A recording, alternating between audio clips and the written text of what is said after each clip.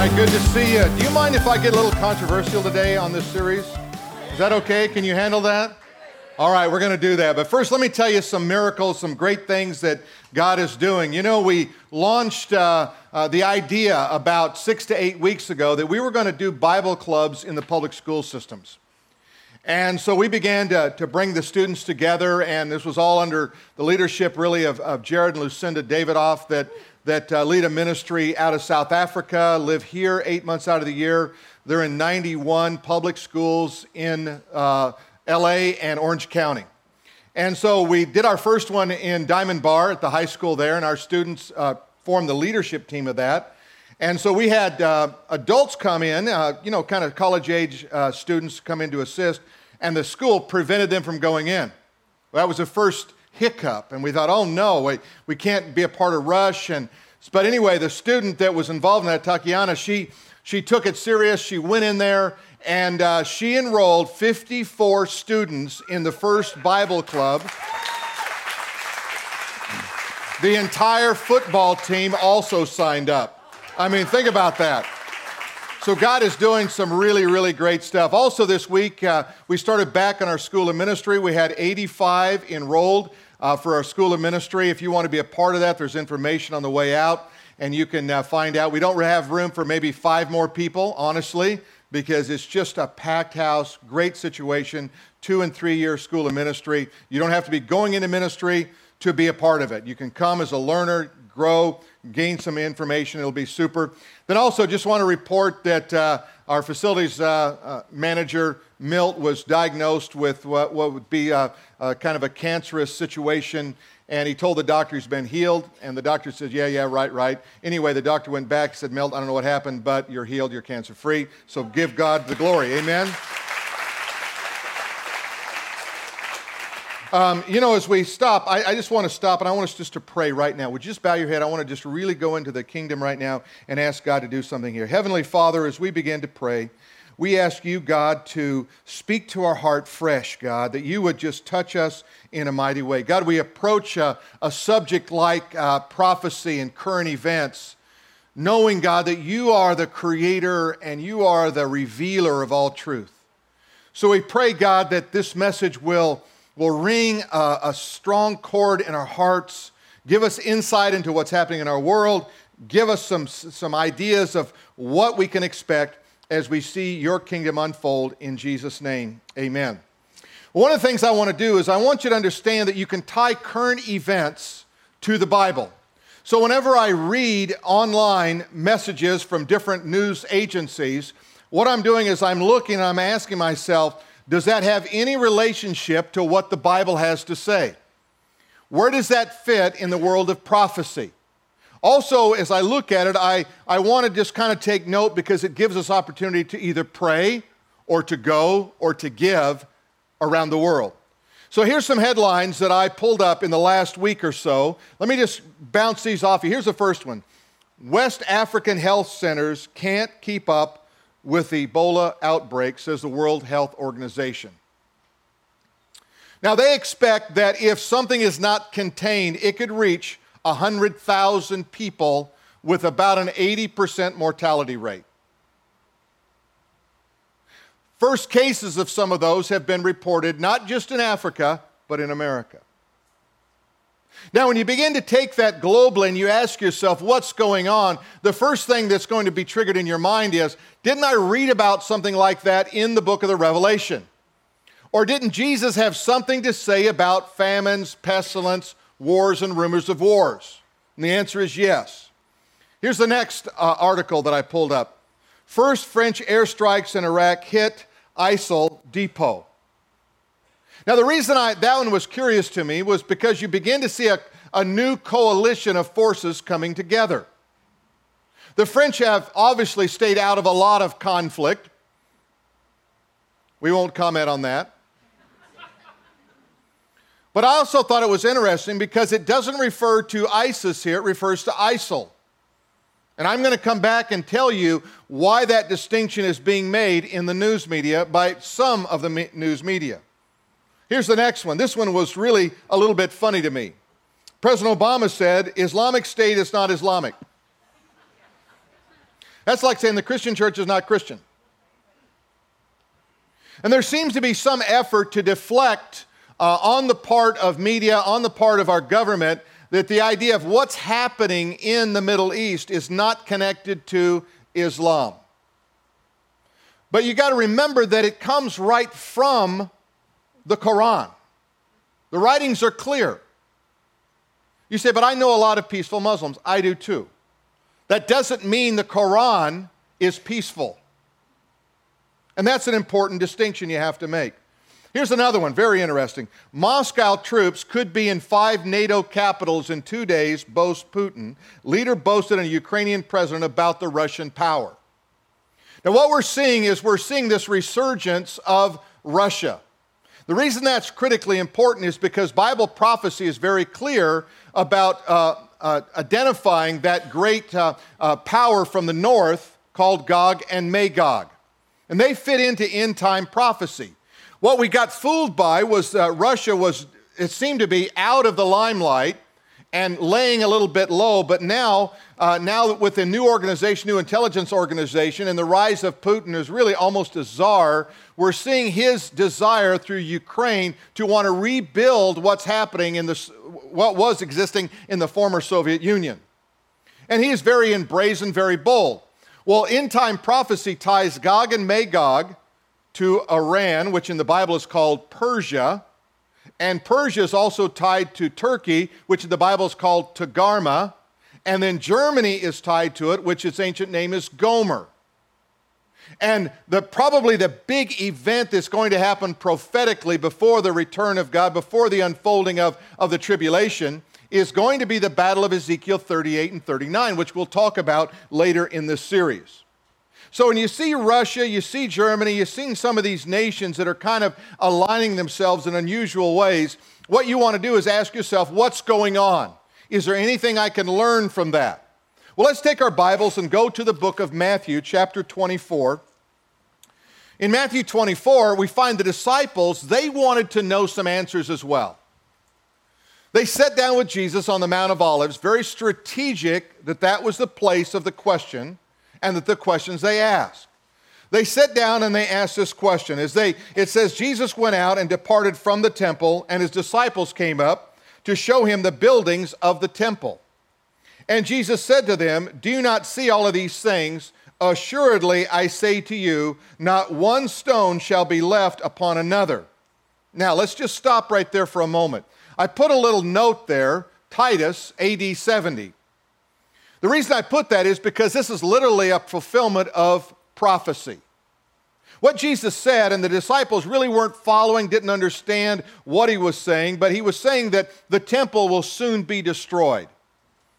We know from our understanding of prophecy that later it will be rebuilt. In fact, the Orthodox Jews are in the process. The plans are already done, and many of the pieces of furniture for the new temple are already constructed. But what he didn't know at that time, what they didn't know at that time was what was going to happen. In 70 AD, the Roman general Titus came in and he destroyed the temple. And so what you have today when you see that Temple Mount and you see that Wailing Wall are remains of that temple that Titus destroyed in 70 AD. But the prophecy says, not one stone shall be left upon another that has not been thrown down. Now what does that mean? Well, what happened when they came in?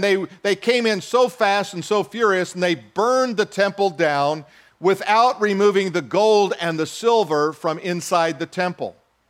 The burning of the temple created the heat that caused the gold and the silver to melt and get down in between the cracks on the stones. When they realized what they did, the Roman soldiers began to take and move these stones out of the way, off of their foundation, in order to extract the gold and the silver, thus fulfilling Jesus' prophecy right here, right before his death. So whenever you read Scripture, know that God is a revealing God. God is showing you things all along the journey. Now, verse 3. Now, as he sat on the Mount of Olives, the disciples came to him privately, saying. Now, when I read prophecy, what I do is I'll stop there and say, now, wait a minute. Why didn't it just say he sat down and he began to teach? He wants you to take note of where he is. He's on the Mount of Olives. So where is he at? He's on the Mount of Olives. That's important. Now, if you're taking notes in your Bible, write in the margin of your Bible next to Mount of Olives, write Zechariah, and you spell that Z-E-C-H, period. Right? Zechariah chapter 14. And that's going to be a critical passage. In fact, we're going to look at it in just a moment, related to where Jesus sat, and he sat on the where? The Mount of Olives. Okay, now keep that in mind. He sat on the Mount of Olives. The disciples came to him privately saying, tell us when. Isn't that what we want to know?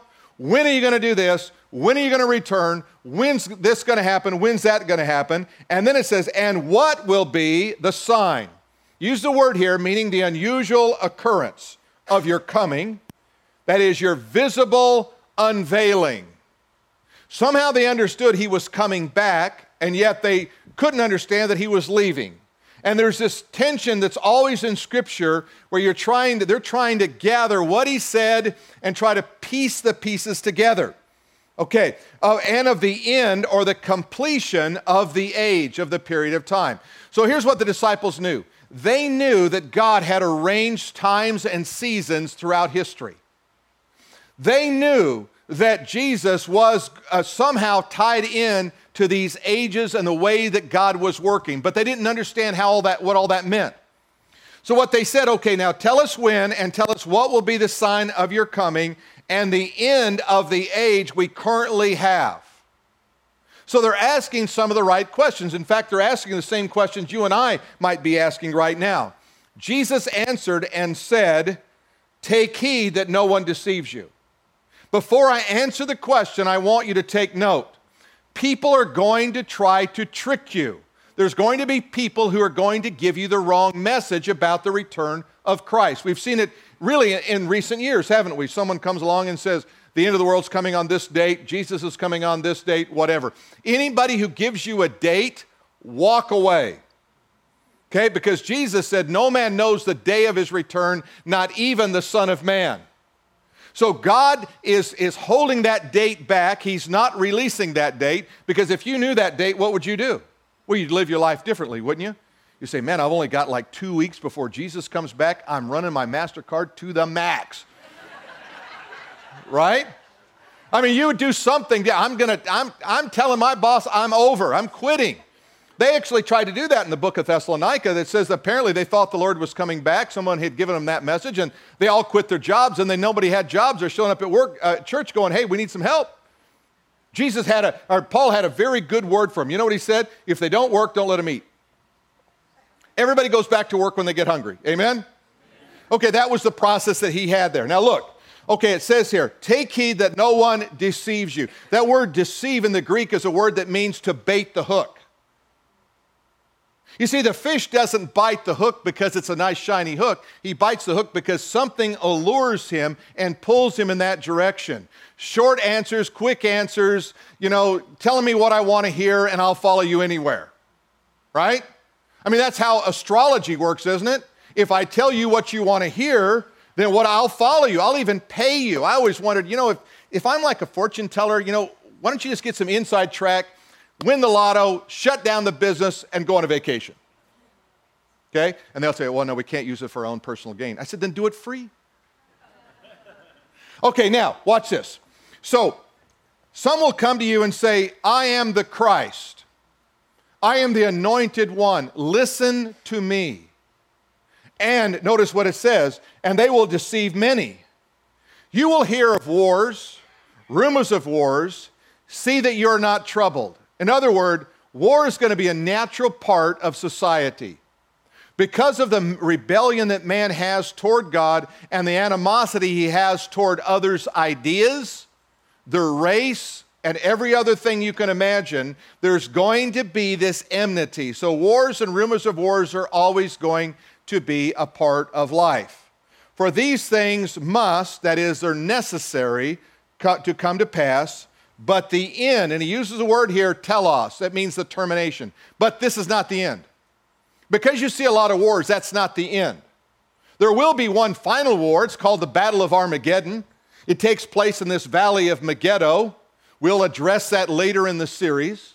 That battle will bring to an end, but that is the final battle on earth. He's not talking about that in this context. Now, verse 7 is where it really gets interesting. This is where if you've got your Bible and you're taking notes, you need to underline a few things, make some notes somewhere along the line. For nation will rise against nation, kingdom against kingdom. The first time that happened was World War I. There was never a global conflict until World War I. There was never this time where nation and kingdom were rising up against one another. So if I'm taking notes, if I'm an astute Bible prophecy nut, what I'm going to do is I'm going to look at that passage and I'm going to put me a note there. World War I may be significant here. World War I took place 1914 to 1917.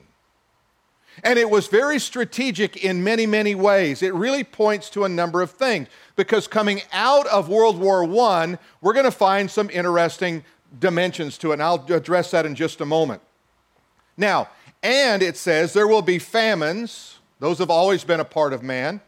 Pestilence, they've always been a part of man. In fact, when the Black Plague came in the 13th century, 1/3 of all of Europe died.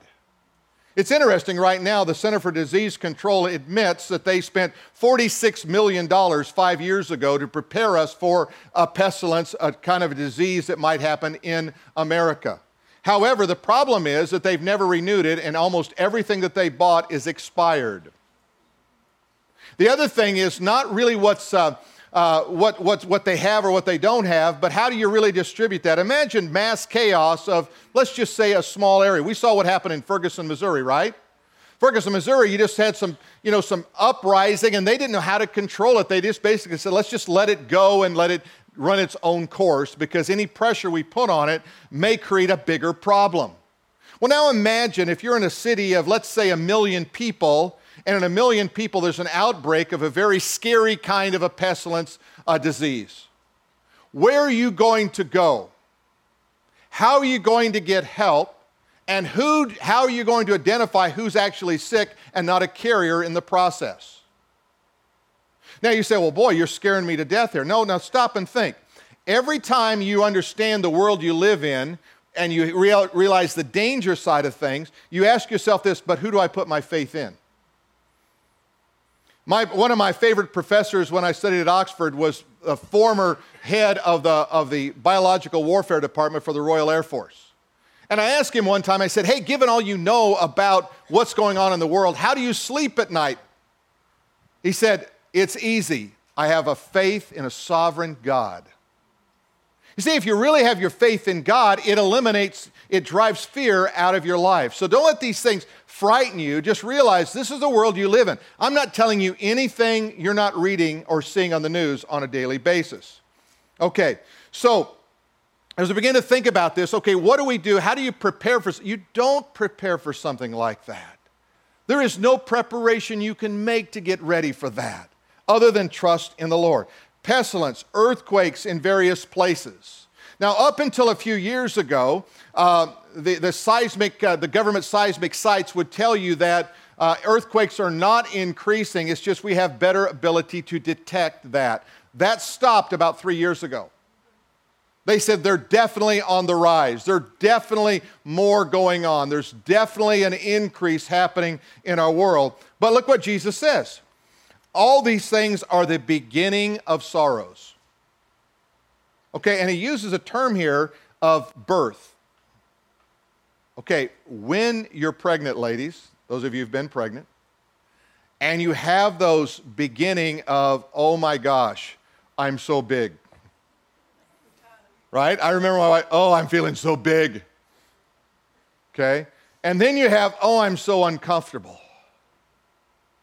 And then you get a little joy, right? I felt the kick, felt the baby, I'm excited, right? And then all of a sudden, labor pains begin.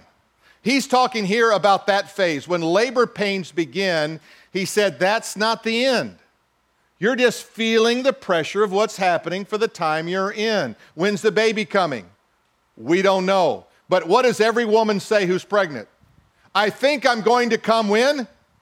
Early. Right? Ladies, am I right? I think I'm going to come early. Hey, listen. Jesus will come when Jesus will come. He's not going to come on your time frame or my time frame. He's not going to come early or late. He's going to come exactly at the right time. Now, let me give you a little overview of Bible prophecy, why it's important. You realize about 1/4 of the entire Bible is prophetic. That is, it points to something that's going to happen in the future. Now, if it's 25% of your Bible, that means it's pretty important that you understand what it says and how it relates to life. The other thing to understand about Bible prophecy, it's unique. You don't find prophecy in the writings of Buddha or Confucius. You do not find it in the Quran. You do not find it in the writings of Hindus, nor do you find it in the writing of the Book of Mormon. You find it only in the Bible, the Word of God. People say, well, what about Nostradamus? I mean, isn't that guy, wasn't he prophetic? You can make his stuff say almost anything. But the key for the Bible is, how do you know a prophet is truly of God? The Bible says they're never wrong. In other words, Bible prophecy, if God says something, then it has to be true, or that prophet is considered a false prophet. So when we think about Bible prophecy, it's unique. It also reveals the future. So I can read in my Bible, in the book of Isaiah, for example, 600 AD it was written. It talks about someone who's coming, who's going to be pierced through, his hands pierced through for my transgressions. He's going to be buried in a rich man's grave. He's not going to be suffer death. He's going to rise from the dead. He writes that 2,600 years before Jesus is ever born. That's prophetic. Down to the very detail, even of dividing up his robe, it's in Scripture. Where he's born in Scripture, it's prophetic. It's pointing something. One of the great validators of the Word of God is prophecy.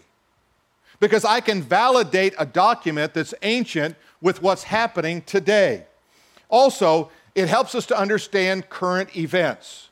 When I read the Bible and I say, gosh, what's going on in my world? And then all of a sudden I begin to look and I say, wow, I'm over here and I'm reading this and I'm in the book of Zechariah and this kind of going on. So let me give you an example. Jesus was seated with his disciples where? Okay, you got to talk louder because it's hard to hear up here. On the where? He was on the Mount of Olives. That's important, right? Now let me take you to the book of Zechariah. So if you have your Bibles, turn over there to Zechariah. I know it's a hard one to find. The best way to find it is that table of contents in the front, right? You got it? And it says Zechariah. If you have like the little thumb index, it helps you. Someone told me one time, those are cheaters. Oh yeah, I'm cheating to get to the Bible quicker. That doesn't even make sense. Okay. So now Zechariah chapter 14, let me just read kind of selectively through this. You can take notes if you don't have it open, but let me just read it to you. Verse 1, behold, the day of the Lord is coming. So he's talking about the return of Christ. Now go down to verse 3. Then the Lord will go forth and fight against those nations as he fights in the day of battle. Now verse 4 is key. And in that day his feet will stand on the Mount of Olives. There it is. So when Jesus was on the Mount of Olives, Matthew 24, he's taking you back to the book of Zechariah. Okay? Now notice what it says. Which faces Jerusalem on the east, and the Mount of Olives shall split in two from the east to the west. Now prophecy says, now imagine this. Here's the Mount of Olives. Jesus is returning to the Mount of Olives, and it's going to split from the east to the west. And if you read the prophecy further, and that split is going to take from there, and it's going to run all the way down through the Dead Sea, through the Sea of Galilee, all the way down to the very southernmost part of that landmass. That's ridiculous, isn't it? He said that the world is going to split open. The Kidron Valley is going to be exposed. You're going to see this great thing. Well, Zechariah was not a geologist as far as I know. Maybe he was just using some language to get our attention. It's going to be really cool. Jesus is going to come back. It's going to split. It's going to go. And then Jesus up on the Mount of Olives, and he takes them back to that Mount of Olives. What I think Zechariah didn't know, I suspect Jesus did, was that the Rift Valley runs from the Mount of Olives all the way south. It's one of the great fault lines that happens in that Middle East area. and it says a great river will form out of that. There is actually an underground lake underneath that area that will form a mighty river and a mighty stream that could very well point to the river of Almighty God. How do you know that? Prophetic.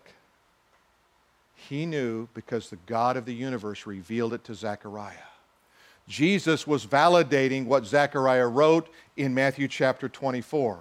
You see, what prophecy does, it helps you to know the times and the seasons. So if you ever go to Israel and you stand on the Mount of Olives, what you do is you get this picture of what it would look like if a valley opened up and God fulfilled prophecy. Deuteronomy chapter 29 and 29. Listen to this. The secret things belong to the Lord our God, but those things which are revealed belong to us and to our children forever. God has some things He doesn't reveal, but God says, I reveal things to you. I want to show you things from my word so that you have a better understanding of what I'm up to. Amos chapter 3 and verse 7. Surely the Lord God does nothing unless He reveals His secret to His servants, the prophets. God says, I don't do anything unless I tell you in the prophets. You want to know what I'm up to? Read the Word of God. You want to see what the future's all about? Read the Word of God. And that's why I like to say, if you have the Bible in one hand, and in the other hand you have a newspaper, you have an online media source, what you can do is you can begin to see what's going on in our world. Now, what I'm getting ready to tell you is amazing. All right, are you ready? Say amazing. Amazing. Okay, I hope it is. Now look, prior to World War I, listen carefully, prior to World War I, there was not a single measurable sign of the Lord's return. Prior to World War I, there was not a single measurable sign to the Lord's return. But guess what happened in November of 1917? A guy by the name of Balfour established a declaration, and it would assign a homeland to the Jewish people. Now, the reason that's important is because the Jewish nation had been without a homeland since 606 BC when Babylon invaded. 2,500 years they've been without a homeland, and all of a sudden, right after World War I, remember? Nation against nation, kingdom against kingdom. Right after that, the fulfillment of it, what happened? They said, we're going to give the homeland to the Jews. And what was really happening was the Ottoman Empire, part of Turkey was a part of that, the Ottoman Empire began to crumble, and they began to reallocate up the Middle East to try to control the politics and the power of the nation. And that's why you're seeing some of the crazy things that are going on with different nations that are positioning themselves and jockeying themselves in the Middle East for power and for authority. But something else happened. That was November. In December of 1917, General Allenby liberated Jerusalem from the Ottoman Turks. Now all of a sudden you have a homeland, the idea is established, it won't happen until later, but now you also have Jerusalem that has been liberated, it's been held captive for all of these years. Now the opportunity is for someone to take that over, and we know who that someone became. So World War I was a turning point. Matthew chapter 24 verse 7 says, nation will rise against nation, kingdom against kingdom. Then what happens in 1948? The war's over. Germany has devastated the Jewish people around the world, right? More than 6 million Jews have been killed in the Holocaust. What hope is there for a people so devastated to rise up and become a nation? By the way, there's never been a nation that is dissolved that's come back except Israel. There's never been a nation that's called my people other than the nation of Israel. There's never been a city that's been called by God my city except the city of Jerusalem. It is the spiritual hub of the universe. More happens in that square footage in terms of controversy than happens in the entire world in an entire year. Why? Because this is a spiritual vortex that God has established for the kingdom of God. And that's why Muslims try to call it home, Christians call it home, and Jews, it is home. So, not a single thing has happened there. Now watch. Nation will rise against nation, kingdom against kingdom. Israel comes and establishes 3 years after World War II, and they become a nation. no less than 6 major battles, major wars have come against Jerusalem, against Israel, trying to crush them since their establishment of a nation. More powerful, outnumbered sometimes 100 to 1, and yet they thrive. Why? Because of the promises of God. God had a purpose. God was bringing them back into the nation. Then what happens? Just 2 years later, Israel establishes a law called the Law of Return. And what that said was every Jew living everywhere in the world can come back and they can take up citizenship in Israel. This is going to be the place for all Jews worldwide to come back. Now, that wasn't just a good strategy. That was a fulfillment of prophecy. God promised the return of his people to his land. In fact, if you watch some of the footage that went on recently, they were interviewing some Israeli soldiers during the Gaza Strip kind of deal, and everyone they interviewed was from America. And they were from Indiana, they were from Iowa, they were from, Alabama, and they go, and they speak with this American accent, and you're going, what's going on here? These are Israelis, sir. Well, why are you here? Well, I'm a Jew. This is where I'm supposed to be. And God is drawing them in. Now, remember we said earlier that Israel ceased to be a nation in 606 BC. So what happened? Babylon comes in, a guy by the name of Nebuchadnezzar. I call him Nebi. It's a little bit easier to spell, a little bit handier, right? Okay, so Nebuchadnezzar comes in and he devastates, he wipes out basically the infrastructure of the nation of Israel. It ceases to be a nation at that point. It will not be one for now 2,500 years. So Babylon comes in, and it's interesting because Babylon is in the news today, is it not? It's just present-day Iraq. Now remember, the borders aren't exact because there's been a lot of shifting and turning around, right? But what we have to understand about Babylon is not just a country, it's not just a city, it is a spiritual entity and a kingdom. Let me take you back. If you're taking notes, Genesis chapter 10. There's something called the Tower of Babel. And it says it was the first kingdom. The first kingdom in the Bible was Babel or Babylon. The man that ran that outfit was a guy by the name of Nimrod. And Nimrod is about as close to the Antichrist as you can find. And he decides what? I'm going to build this Tower of Babel up to the heavens. In other words, God is nothing. Let me show you what I can do. And what I love the way that God, the language is written. God says, let me come down and see this site that they have made. In other words, it's kind of like a parent who has to get down and look at the Lego toys that their kid just made. God says, let me look down and see what they have done. And then God confuses the language, and here's what he says. If I don't confuse their language, there is no limit to what they can do. In other words, they will run their course apart from me altogether. So what I'm going to do is I'm going to confuse the language. But here's what's interesting. Babel starts in Genesis chapter 10. Babel continues and never stops until Revelation chapter 17, where we find Babylon, the great whore, the mystery religion. We understand something about, there's 2 Babylons. There's a Babylon that's a physical, geographical spot on the map, but there is also a mindset or a religion, a Babylonian mystery religion that runs the course all the way through society. And so that's going to be the contention all the time. Now let me take you to a little bit of controversy. So all of a sudden we have these ISIS group that comes in, and the idea is that they're going to establish a Islamic state, okay, in Babylon or Iraq and Syria. That's what ISIS stands for, Iraq and Syria. And they're really clear about their intentions. They later try to do a little bit of maneuvering and say, no, it's just going to be an Islamic state. We're going to call ourselves IS or IS, right? But then all of a sudden, we see this reluctance on the part of America, the reluctance to get involved. We see one of the great genocides against the Christian people ever going on right now in that part of the world. And we're stepping back going, well, I don't know if we're going to do anything. And then the president comes out and calls them JVers. You know, they're just kind of amateurs in this whole process. Then all of a sudden you realize that now they have taken over strategic areas. They've taken over an airfield in Syria. They have MiG fighters.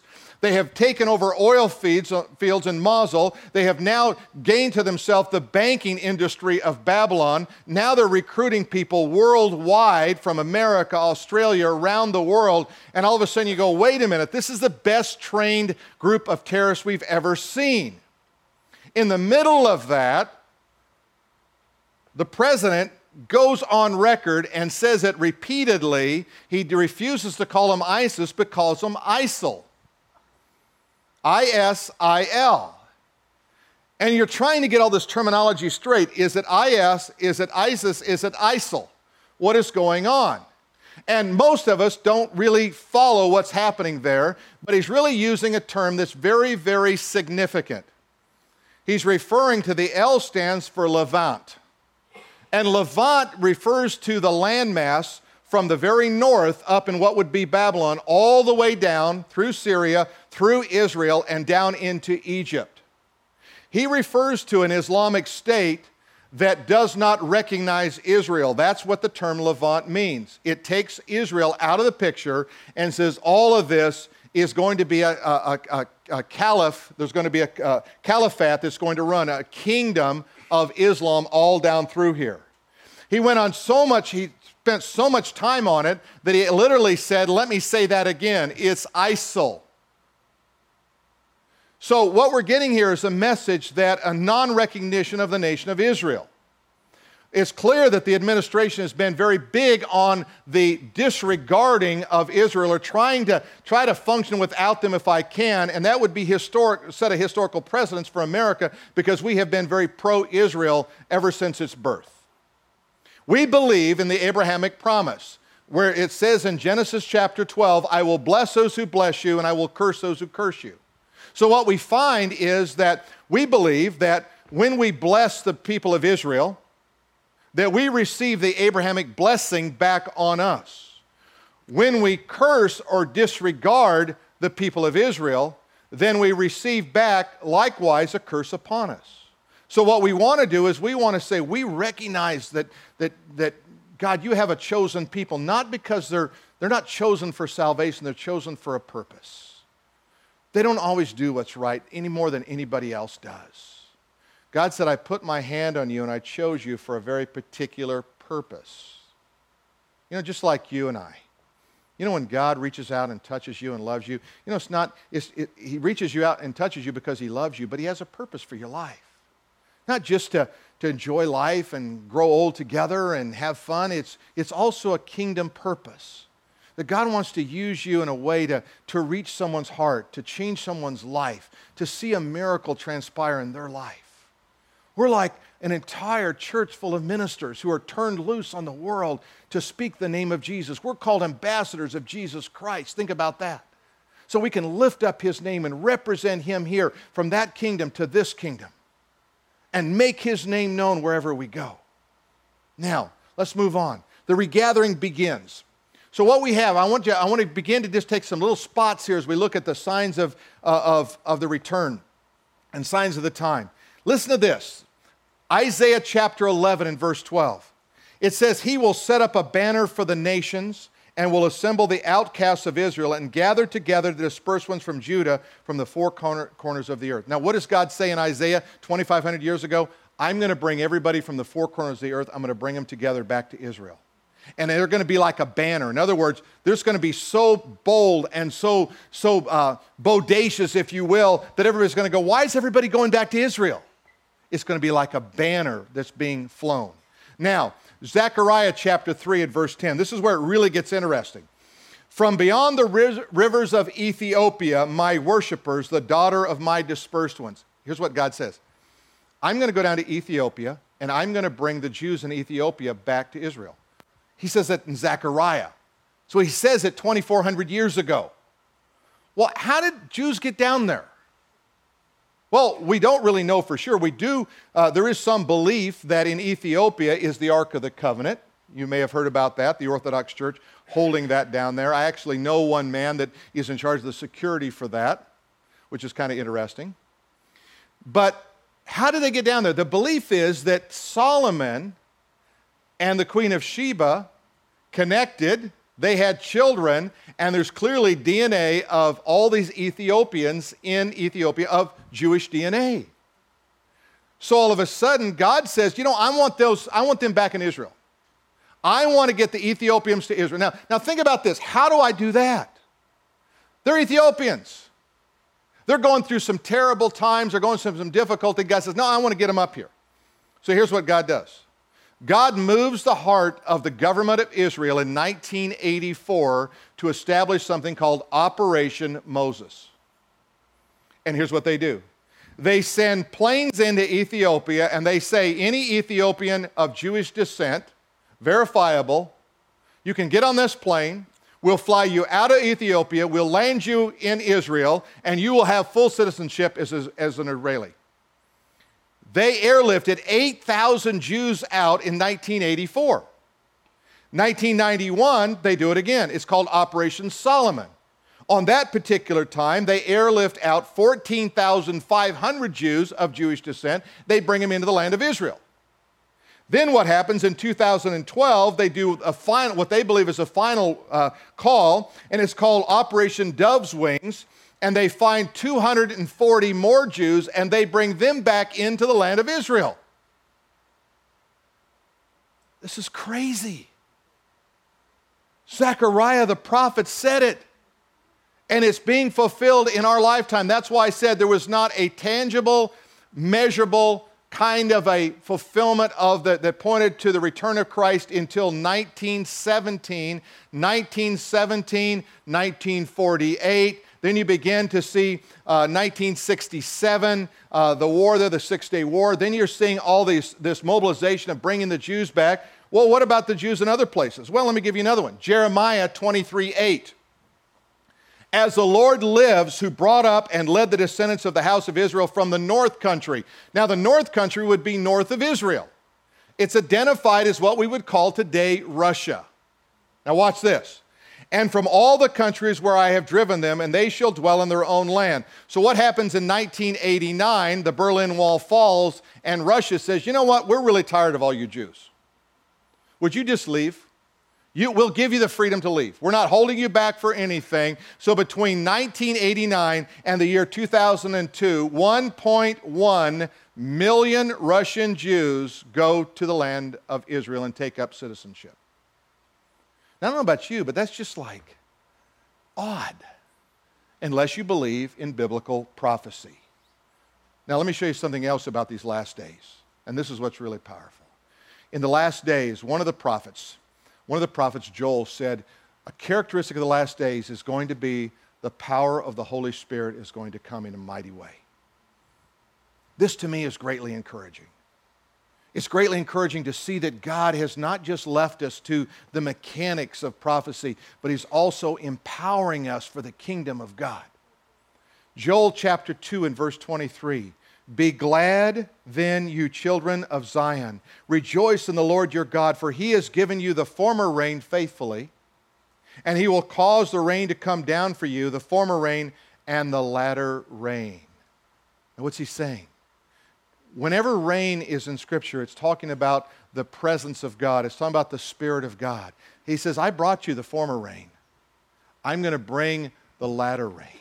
Now, if you have your Bibles, you can turn with me to the book of Joel and chapter 2 and verse 28. There's a couple of chapters in the Bible that just are very, very important to kind of take note of and be observant of, because what they'll do is they'll point you to some greater truth. So here's what it says.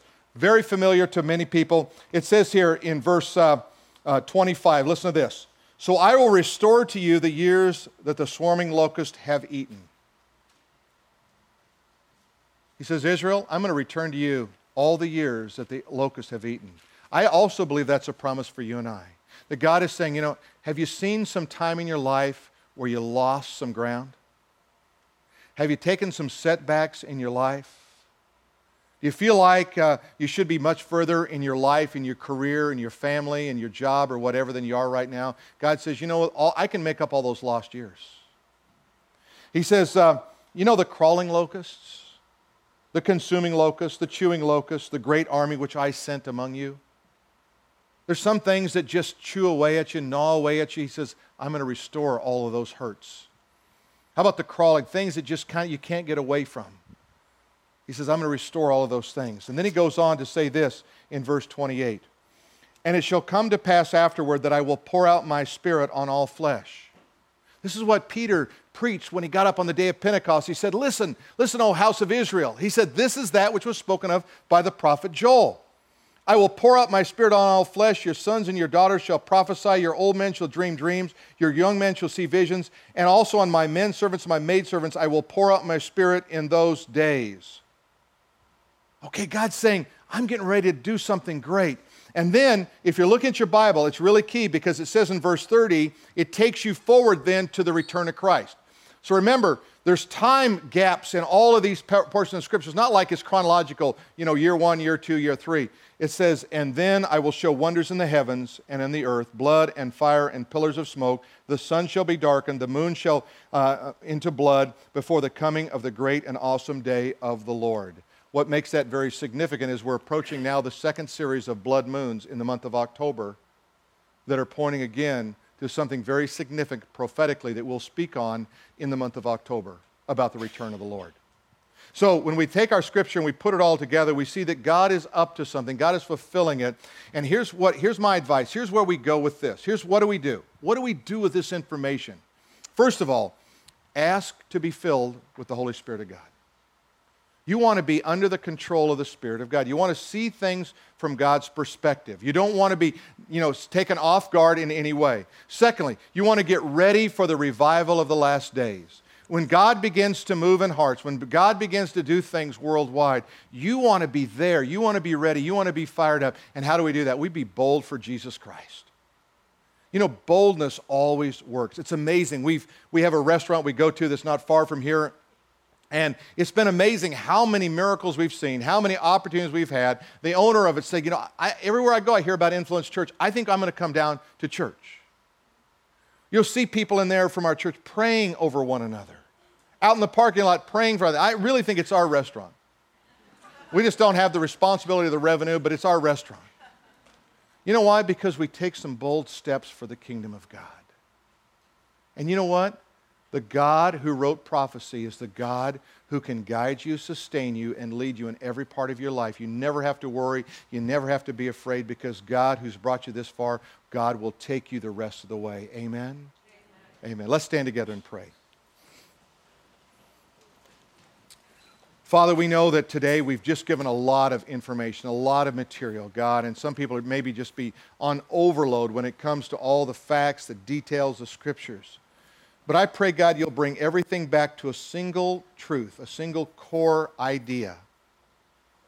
It may be something as simple as, wow, I did not realize the Bible was so accurate. I need to put greater faith and greater trust in the Word of God. It might be something like this, that, God, I need to be close to you. I need to know your Word. God, will you speak to me? God, would you reveal more to me? Or God, given the climate we're in prophetically, I need to be bold for you. I need to speak your word wherever I go. I need to tell people about God and about what God is up to. And God, when we see things like people being healed, or we see Bible clubs that are starting, we see the favor that you give us in different areas of our life, God, let us build on those things so that we really become a part of all that the kingdom of God is about. And we become real citizens of the kingdom in a demonstrative way, God. That we live out our faith every day. And God, it is our prayer, God, that we would just ask, God, that you would just rain on us. That latter rain of your Spirit would come. God, that you would minister to every heart here today. You would touch every life, Father, with your power, with your might. Even now, would you just, in your own heart, before we sing this song, would you just say, God, let it rain on me. Let it rain on me, God. Let me feel your presence in these latter days of your power. Let's just sing this.